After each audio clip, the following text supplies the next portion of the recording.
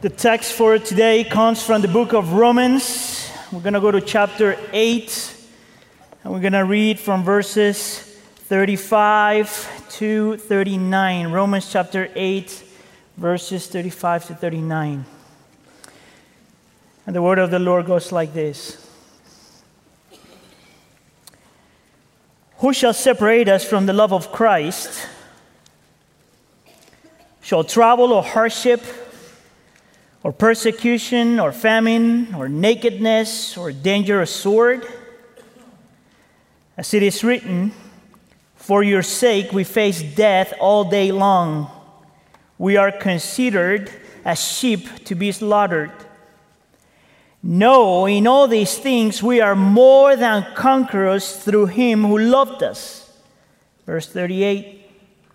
For I am convinced that neither death nor life, neither angels nor demons, neither the present nor the future, nor any powers, neither height nor depth, nor anything else in all creation will be able to separate us from the love of God that is in Christ Jesus our Lord. This is the word of the Lord. For this summer, we're doing a series called The God of Promises. And the idea here is that we ought to hear 10 promises, at least 10 promises, that the Bible talks about that are foundational for Christian living, that are foundational for us to be able to live our Christianity. The Christian life is oftentimes described as a journey. And if you imagine yourself in that journey, this would be 10 things or 10 promises you are going to have to carry with you in order to deal with life, in order to be able to deal with everything that comes your way. Now, when we talk about the promises of God, we're not talking about something that is just wishful thinking. When we talk about the promises of God, we are talking about for sure things. Things that we could be certain about. Because when the Lord says that He's going to do something, He does it. Amen. He never changes His mind. He never changes His character. He is how He is, and whatever He says He's going to do, He does. Last week, Pastor Rob talked about the promise of pardon, of forgiveness and salvation, and today we're talking about the promise of providence. The promise of providence says that God is always in control, that everything runs according to His plan, and that He orchestrates providentially everything to fulfill His plans for this creation. I expect you to memorize what I just said. The promise of providence is the one that says that God is always in control. Can you say control? That everything runs according to His plan, that He orchestrates providentially everything to fulfill His plans for this creation. So the text, the three questions that I'm asking the text today are this. Is God really in control? Number two, if that is true, why do we struggle with it? And number three, how do we learn to trust Him, basically? Why should we trust His control? Is God really in control? If that is true, why do we struggle with it? And why should we learn to trust Him? Or how do we change in order for us to trust Him? Let's go with the first one. Is God really in control? I actually think that that's a valid question. Because I'm almost sure that if I ask anybody here today, that if you believe, unless you're not a Christian just yet, but if you claim yourself to be a Christian, if I ask anyone here today, if I ask you, do you believe that God is in control? We would all say yes. We do believe that God is in control. The problem, though, is that we believe that God is in control when things go right. But when things go wrong, If you're honest enough, you will say that sometimes you don't feel as God is in control. And sometimes you even doubt that God is in control. Once again, it's really easy to say and to hear, don't worry. God is in control when everything is going right. But it's so hard to say and hear, don't worry. God is in control when everything is going wrong. I guess what I'm inviting you to do today is for you actually to recognize and to learn to ask the question, is God really in control? I think that's what makes you human. And I think that the Lord allows you to question Him like that. Read the book of Psalms. And let's say that you're not willing to ask that question, but I know for sure that you feel that He's not in control. It doesn't feel like if God is in control at this moment. Well, that's the book of Romans for you. The book of Romans was written by Paul to a group of Christians that everything is going wrong for them. So they're being persecuted because of their faith. They're being oppressed because of their faith. And they have the same questions that you and I have today. And they feel the same things that you and I feel today. Is God really in control?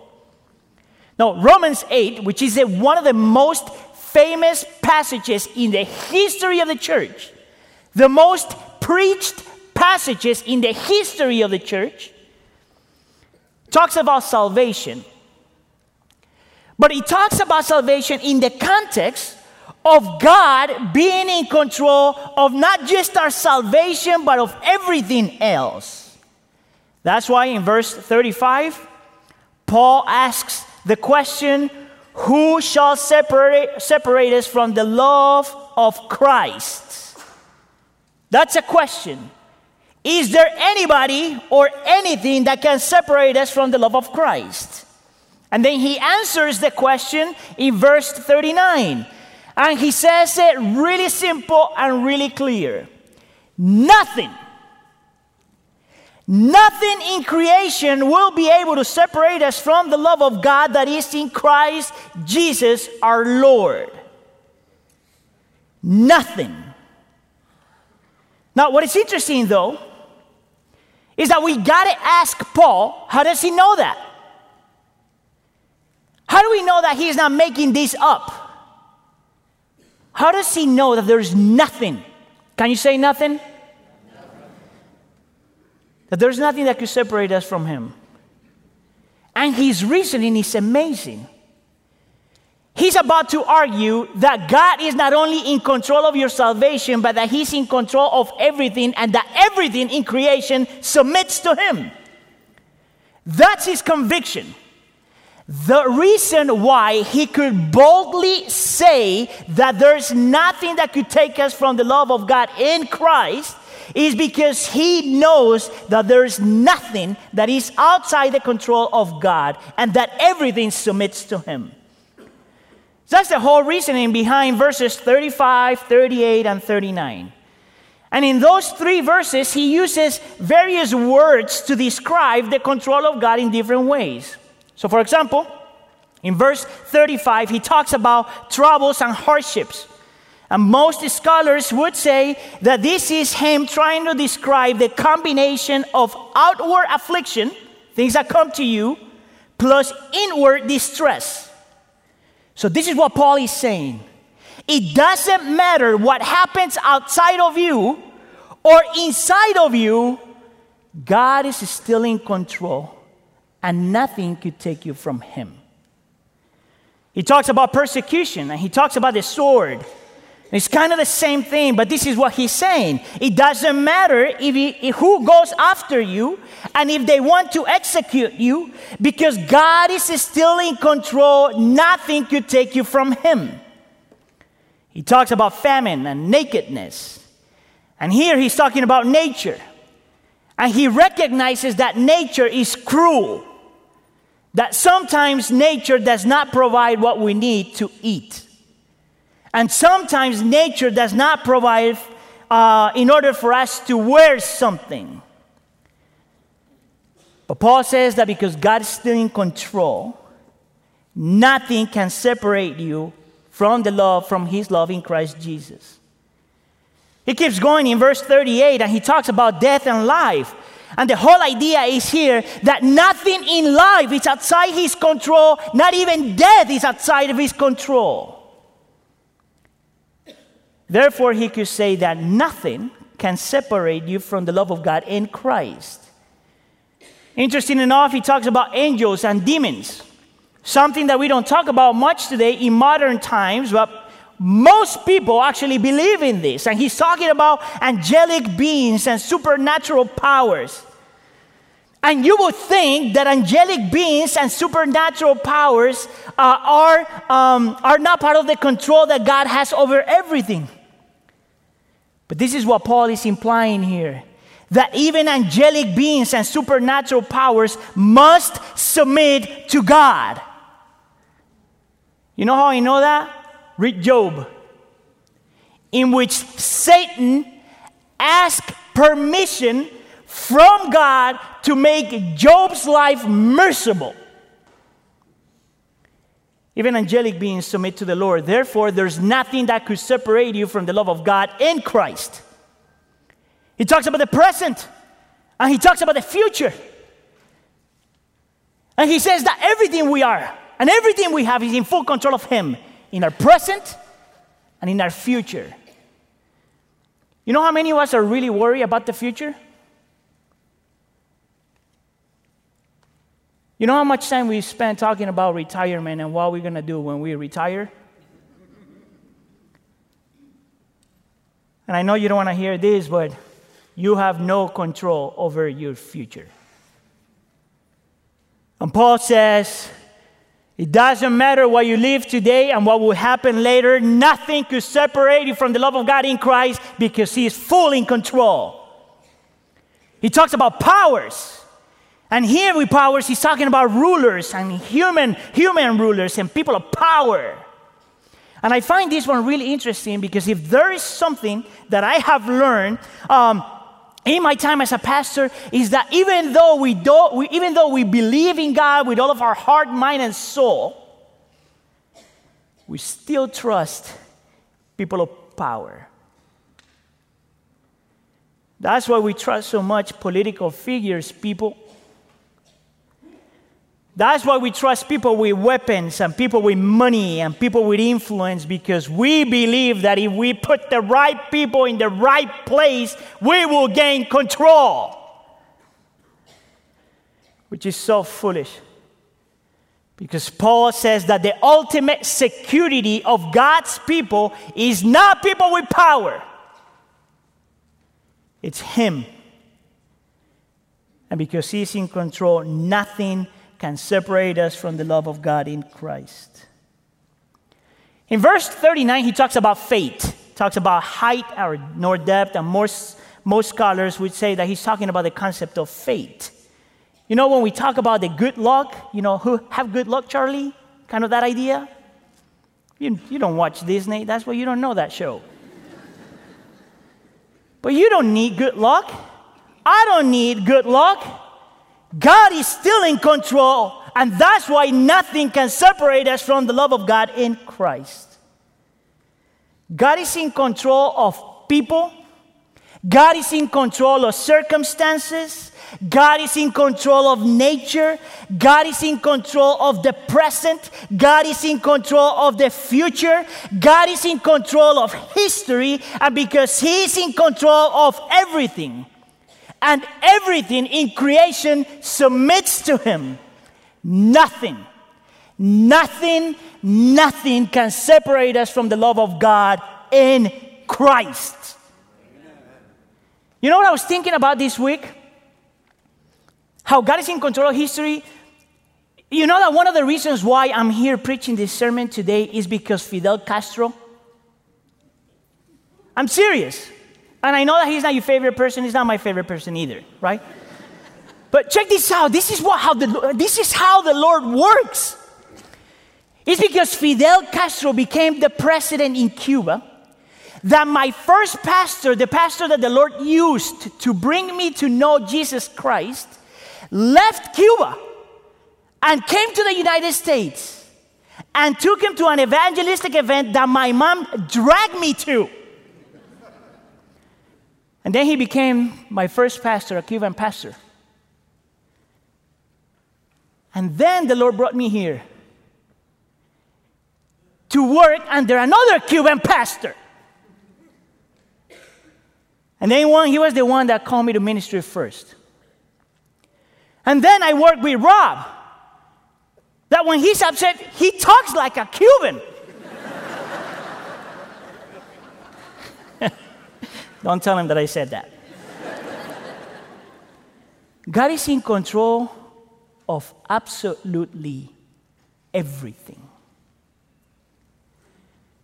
I don't know if you noticed this, but at the end of verse 39, Paul calls Jesus Lord, which is a word that we all use all the time. And we forget that when we call Jesus Lord, we are saying that he's the supernatural master over all. That he's the one that owns everything and controls everything. So let me give you a few texts for you. Isaiah chapter 14. Surely, as I have planned, says the Lord, so it will be. As I have purposed, so it will happen. You know how crazy that is? That God is uncontrollable. He does what he wants to do whenever he wants to do it. Jeremiah chapter 23. He fully accomplishes the purpose of his heart. There are no mistakes in God's economy.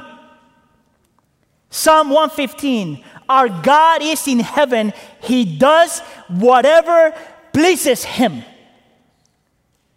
Nothing can separate us from the love of God in Jesus Christ because he's in full control at all times. John Frame, famous theologian, puts it this way. God always accomplishes his purposes. God never fails to accomplish what he sets out to do. Nothing is too hard for God. Nothing seems marvelous to him. With him, nothing is impossible. His purposes would always prevail. Abraham Kuyper, in his famous quote, says, there is not a square inch in the whole domain of human existence over which Christ, who is sovereign over all, in control of everything, does not cry, mine. That's what Paul believed. And that's what he preached to a bunch of afflicted people. Now, what I find interesting here is that I'm sure that all these people had this theological concept already. All these people believe that God is in control of people and circumstances, that God is in control of nature, that God is in control of the present and the future, that God rules over history, that he's in control of everything, and that everything submits to him. For Paul, this is not just an idea, you know. For Paul, this is conviction. That's why in verse 38, he says, for I am convinced. You know the difference between having a conviction and feeling something? The difference between having a conviction and not just having a sensation that God is in control? For Paul, this is a conviction. There's nothing at all, he says, that escapes the reality of the control of God. Do you have that conviction? You need that conviction. Just as much as these people that everything is going wrong, just as much as these people that are being persecuted and oppressed, just as these people that are struggling from the outside and the inside with fears and anxieties and doubts, just as much as these people needed to be convinced and to know that God is always in control, and therefore nothing can separate us from his love in Jesus Christ. Listen, I could publicly confess, and the more you hear me, the more things you're going to know about me. But I'm a person that worries a lot, and it doesn't seem like if I do. And the reason why I know that I'm full of anxieties, I'm full of fears, I'm full of stuff, is because at night when I have issues, I cannot sleep. And every time I go through that, the Lord brings me back to one of my favorite hymns. It says that he will hold me fast. Look what it says. When I fear my faith will fail, Christ will hold me fast. Listen, it's not that I'm going to hold fast to him, that he holds fast to me. When the tempter would prevail, he will hold me fast. I could never keep my hold through life's fearful path, for my love is often cold, but he will hold me fast. He will hold me fast. He will hold me fast. For my Savior loves me so, he will hold me fast. Do you believe that? Do you have that?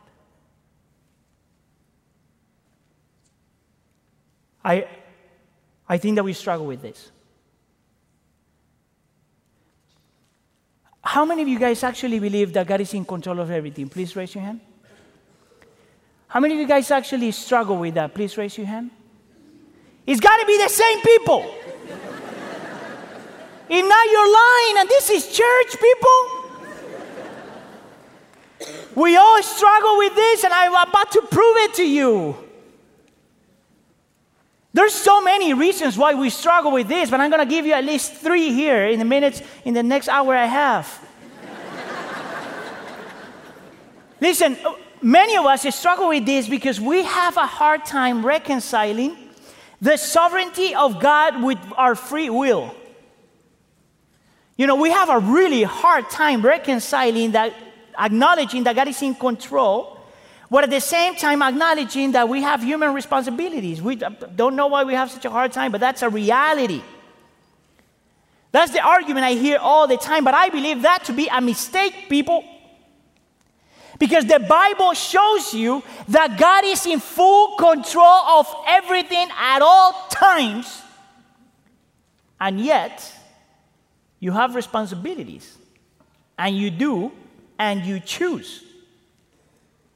That's a very American thing to say, you know? And when I say America, it's the whole continent. We want God to be just like we want him to be. How do we put these two things together? But the Bible does not allow that, because the Bible tells you that God is sovereign and you have to do things. The best person that explains this, in my opinion, is J.I. Packer. 1960, he wrote an essay called Divine Sovereignty and Human Responsibility. And later on, he wrote a book called Evangelism and the Sovereignty of God. And he calls this an antinomy. So this is his definition. An antinomy is an apparent contradiction between conclusions which seem equally logical, reasonable, or necessary. There are a lot of big words, but this is the whole idea. You shouldn't struggle with this, because the sovereignty of God and human responsibility is logical, reasonable, and necessary. And I'm going to prove it to you. All right, Bible people? Acts chapter 27. When you get the chance, go home after I finish preaching and read it. And here we find Paul going to Rome. And he finds himself in the midst of a storm, in the middle of a storm. And he does what every Christian would do. He prays. And the Lord responds to him and tells him that he's not going to die, that he's going to be a witness before Caesar, that no one is going to die, that he's in full control of that. God's sovereignty, right? But then Paul does something crazy. He tells the rest of the congregation, or the group, not congregation, but that was a church probably. He tells the rest of the group, you guys got to eat something. We need to get rid of certain things, and we try to reach for an island. Human responsibility. And you have to ask the question, why did he do that? Didn't God tell him already that he was in full control? Aren't we, the people that believe in the sovereignty of God, supposed to just chill and relax because God is in control? Don't think so. God is in control of everything. Therefore, you could rest. But because we have human responsibility, you have no permission to be passive or be paralyzed. As someone once said it before, God rules not despite our choices, but through them. Our choices are part of His plan. Part of the reason why we struggle with the providence of God or the sovereignty of God is because we have a hard time putting these two concepts together. I think there's another reason why we struggle with this. And I'm trying to offend you with this one. I think that we struggle with this because we are just a bunch of control freaks. You are a control freak. I am a control freak. It's not a personality thing. We say things like, I just like things a certain way. No, you are a control freak.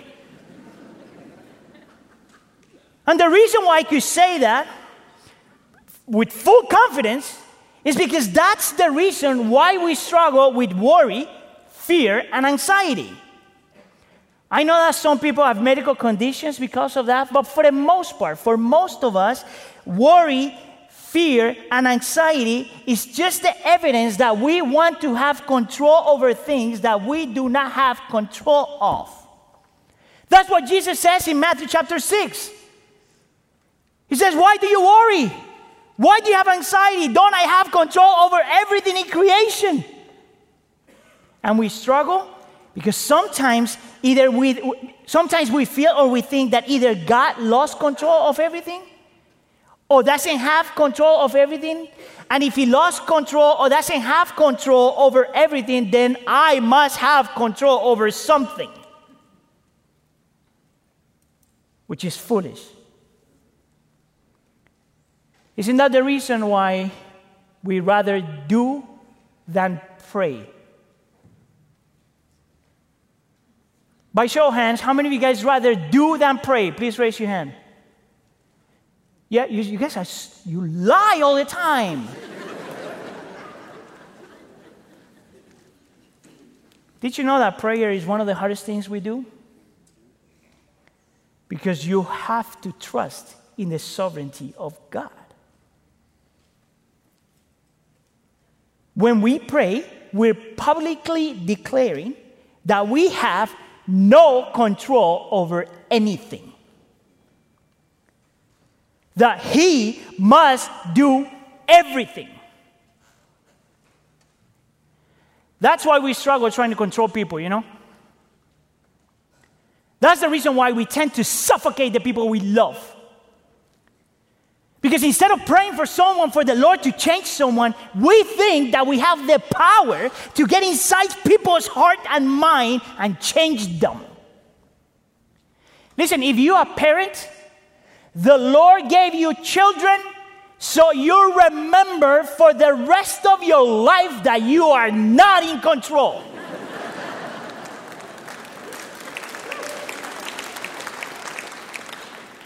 That's why you stop having children.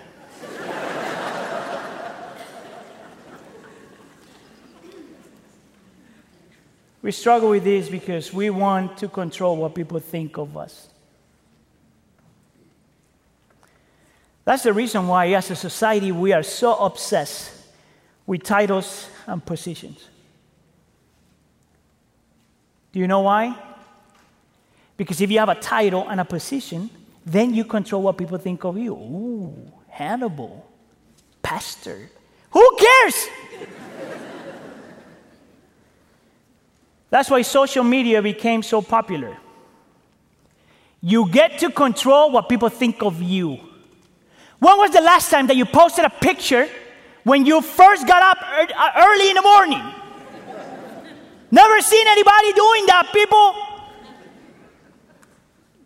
Because you want to control what people think of you.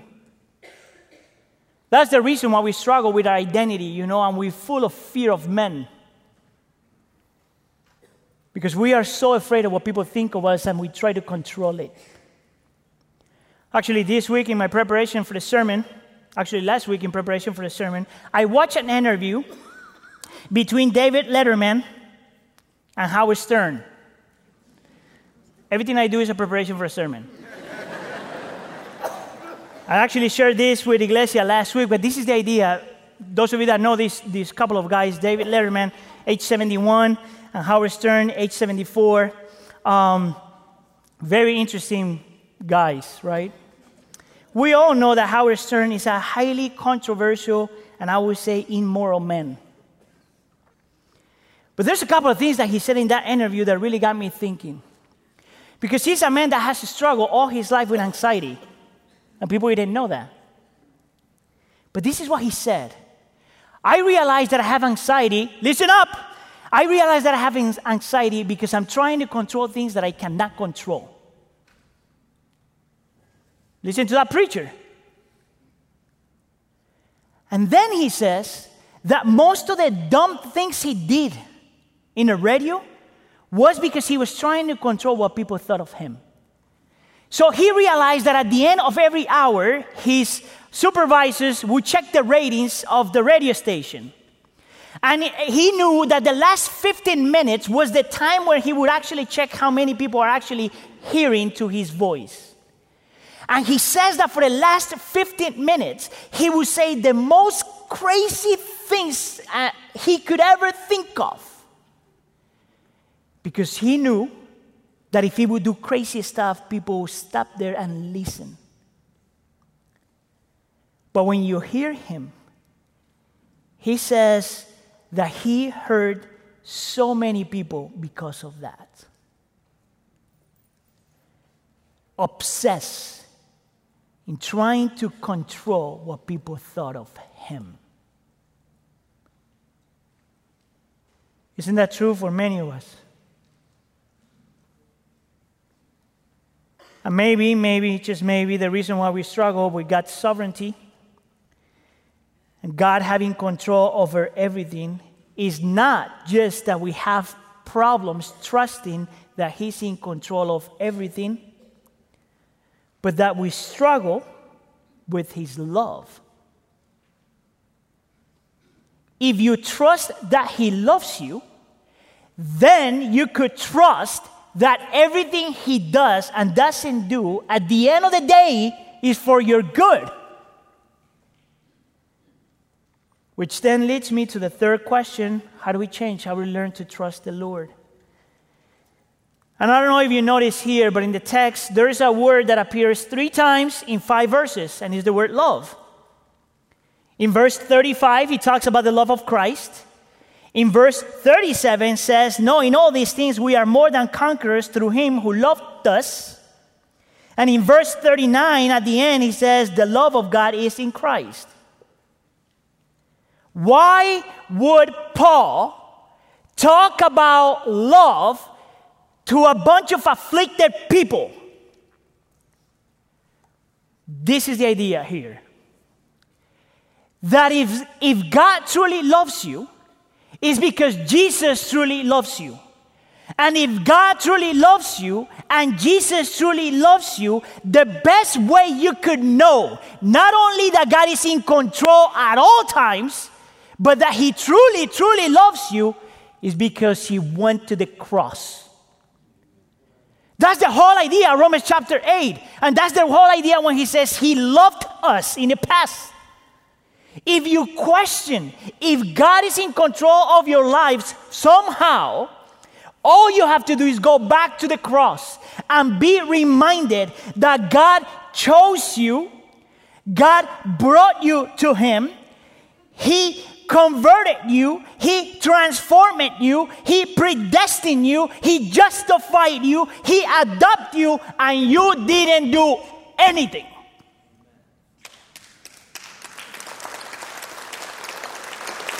You responded. So here's the question. If God was in control of your salvation from beginning to end, what makes you think that He is not in control of everything else? If God was in control of your salvation from the beginning to the end, what makes you think that He's not in control of everything else in your life? Rest. Believe in the promise of providence. Rest and believe in the promise of providence. So let me finish here reading the last section of the hymn that I quoted before. For my life, He bled and died. Christ will hold me fast. Justice has been satisfied. He will hold me fast. Raised with Him to endless life, He will hold me fast. Till our faith is turned to sight when He comes at last. He will hold me fast. Do you believe that? Let's pray.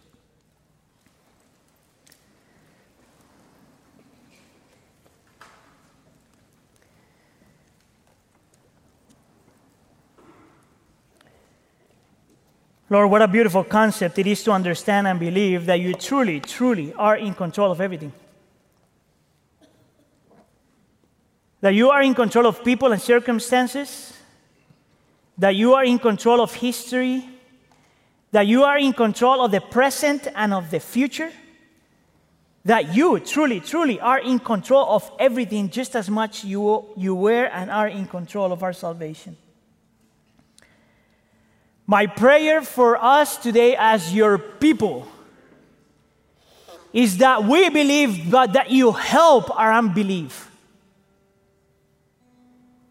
And we learn to rest in the promise of providence. Because it comes from a God that never changes, never lies, and is so powerful. In the name of Jesus we pray. And we all say, can you please stand? Let's respond to the Lord in adoration.